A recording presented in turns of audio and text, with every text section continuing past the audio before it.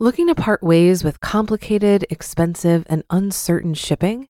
Then give your business the edge it needs with USPS Ground Advantage shipping from the United States Postal Service. Keep everything simple with clear, upfront pricing and no unexpected surcharges. Keep things affordable with some of the lowest prices out there. And keep it all reliable with on-time ground shipments.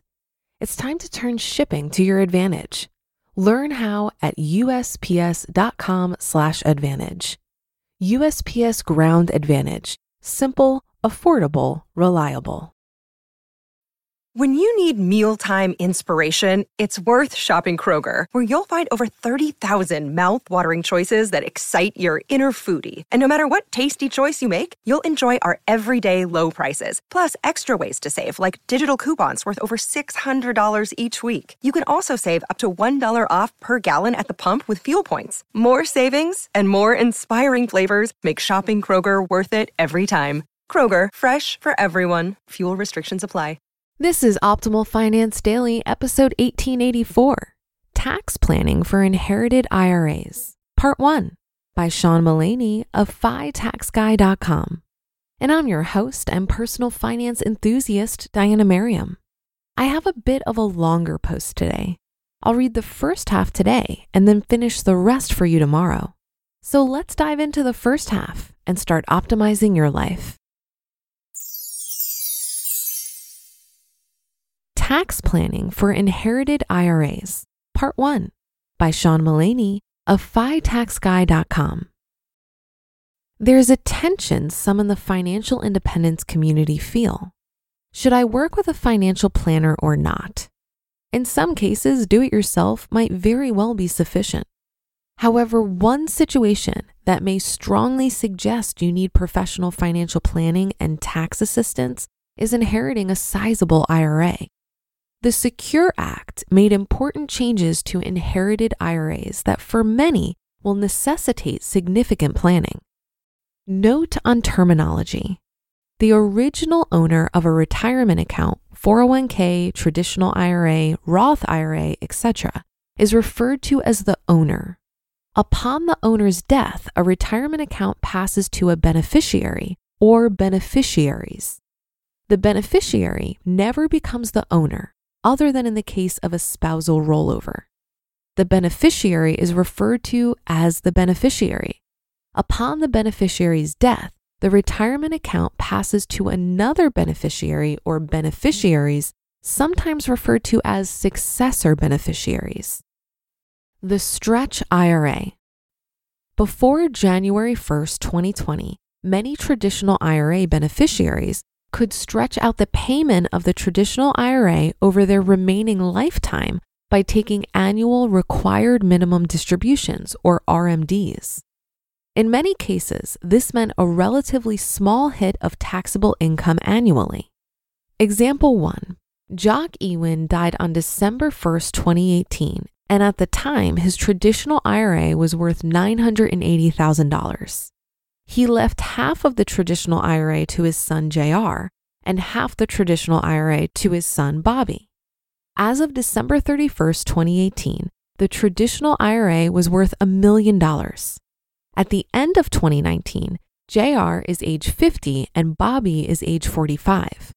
Assuming JR and Bobby appropriately divided and titled the IRA into inherited IRAs for each of their benefit, they would use the IRS single life table and take their annual RMD by December 31st, 2019.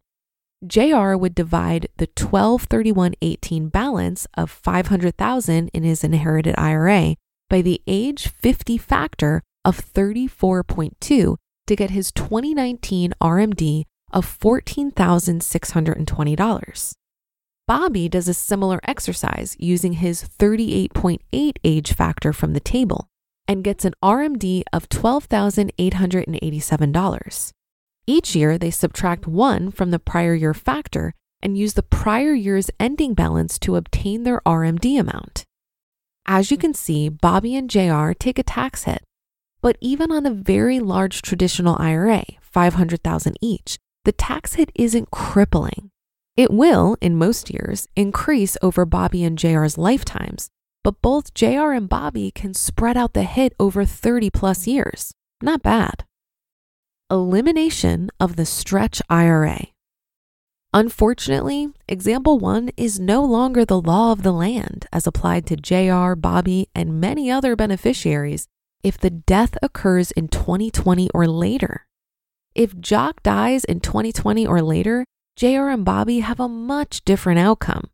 Here is the same example under the new Secure Act rules.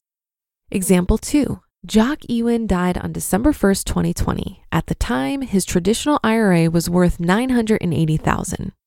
He left half the traditional IRA to his son JR and half the traditional IRA to his son Bobby. At the time of Jock's death, JR was 49 and Bobby was 44. As of December 31st, 2020, the traditional IRA was worth $1 million. Both JR and Bobby must each empty their inherited IRA by the close of the 10th year following Jock's death. December 31st, 2030, the 10-year rule. In no year other than 2030 is there a required distribution, but obviously if JR and Bobby are interested in managing their marginal tax rates, they should not wait until 2030 to distribute out the inherited IRA. What can JR and Bobby do? Here are some ideas. Number 1, spread out the hit as much as possible. Because federal income tax rates are progressive and determined on an annual basis, it's generally advisable to spread out income over multiple taxable years. For example, perhaps JR and Bobby each take $50,000 out of the inherited IRA annually and increase it for inflation/asset growth so as to reduce the amount of progression through the tax brackets in any one year. Another thought, retitle the IRA into an inherited IRA in the year the owner died. That would facilitate the beneficiary taking a distribution in the year of the owner's death. The advantage of the beneficiary taking a distribution in the year of the owner's death is that the beneficiary spreads out the taxable hit over 11 taxable years instead of 10. Not as good as the 30 plus years like a stretch IRA, but some improvement. And number 2, take more in down years. Beneficiaries of large inherited IRAs need to do annual year-end tax planning. If their taxable income for any year in the 10 to 11 year window is less than normal, it might be a great opportunity to withdraw more of the inherited IRA and get that income into a lower federal tax bracket. 2 points. First, inherited IRA withdrawals are irrevocable. If you take the money, it's included in your taxable income. There's no 60-day rollover or other do-over. Before taking the money, be sure that you want to include it in your taxable income in that particular year. Second, decisions need to be made by year end. Beneficiaries can't take money in early January from an inherited IRA and designate it as being for the prior year. The withdrawal timing rule lacks the flexibility of the timing rule for contributions to one's own IRA. Thus, it's important to attend to tax planning in this regard long before December 31st. Planning alternatives. The inherited IRA rules are now significantly worse than they once were. That's an important planning consideration. However, don't lose sight of the owner's financial needs.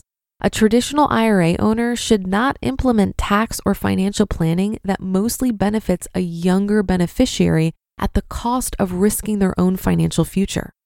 The following types of planning, other than leaving to an eligible designated beneficiary, should only be implemented if the IRA owner, him or herself, is secure in their own financial future.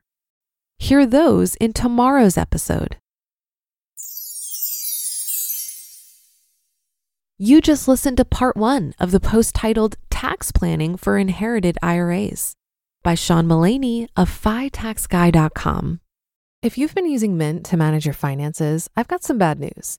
Mint is shutting down. But now for the good news. There's a better alternative. Our sponsor, Monarch Money. Mint users are turning to Monarch Money and loving it. Maybe you're saving for a down payment, a wedding, a dream vacation, your kid's college. I found that Monarch makes it so easy to help you reach your financial goals, whatever they are.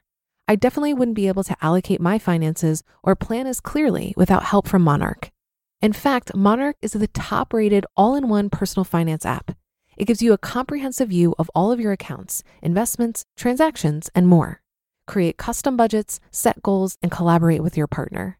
And now get an extended 30-day free trial when you go to monarchmoney.com/OFD. After trying out Monarch for myself, I understand why it's the top-rated personal finance app.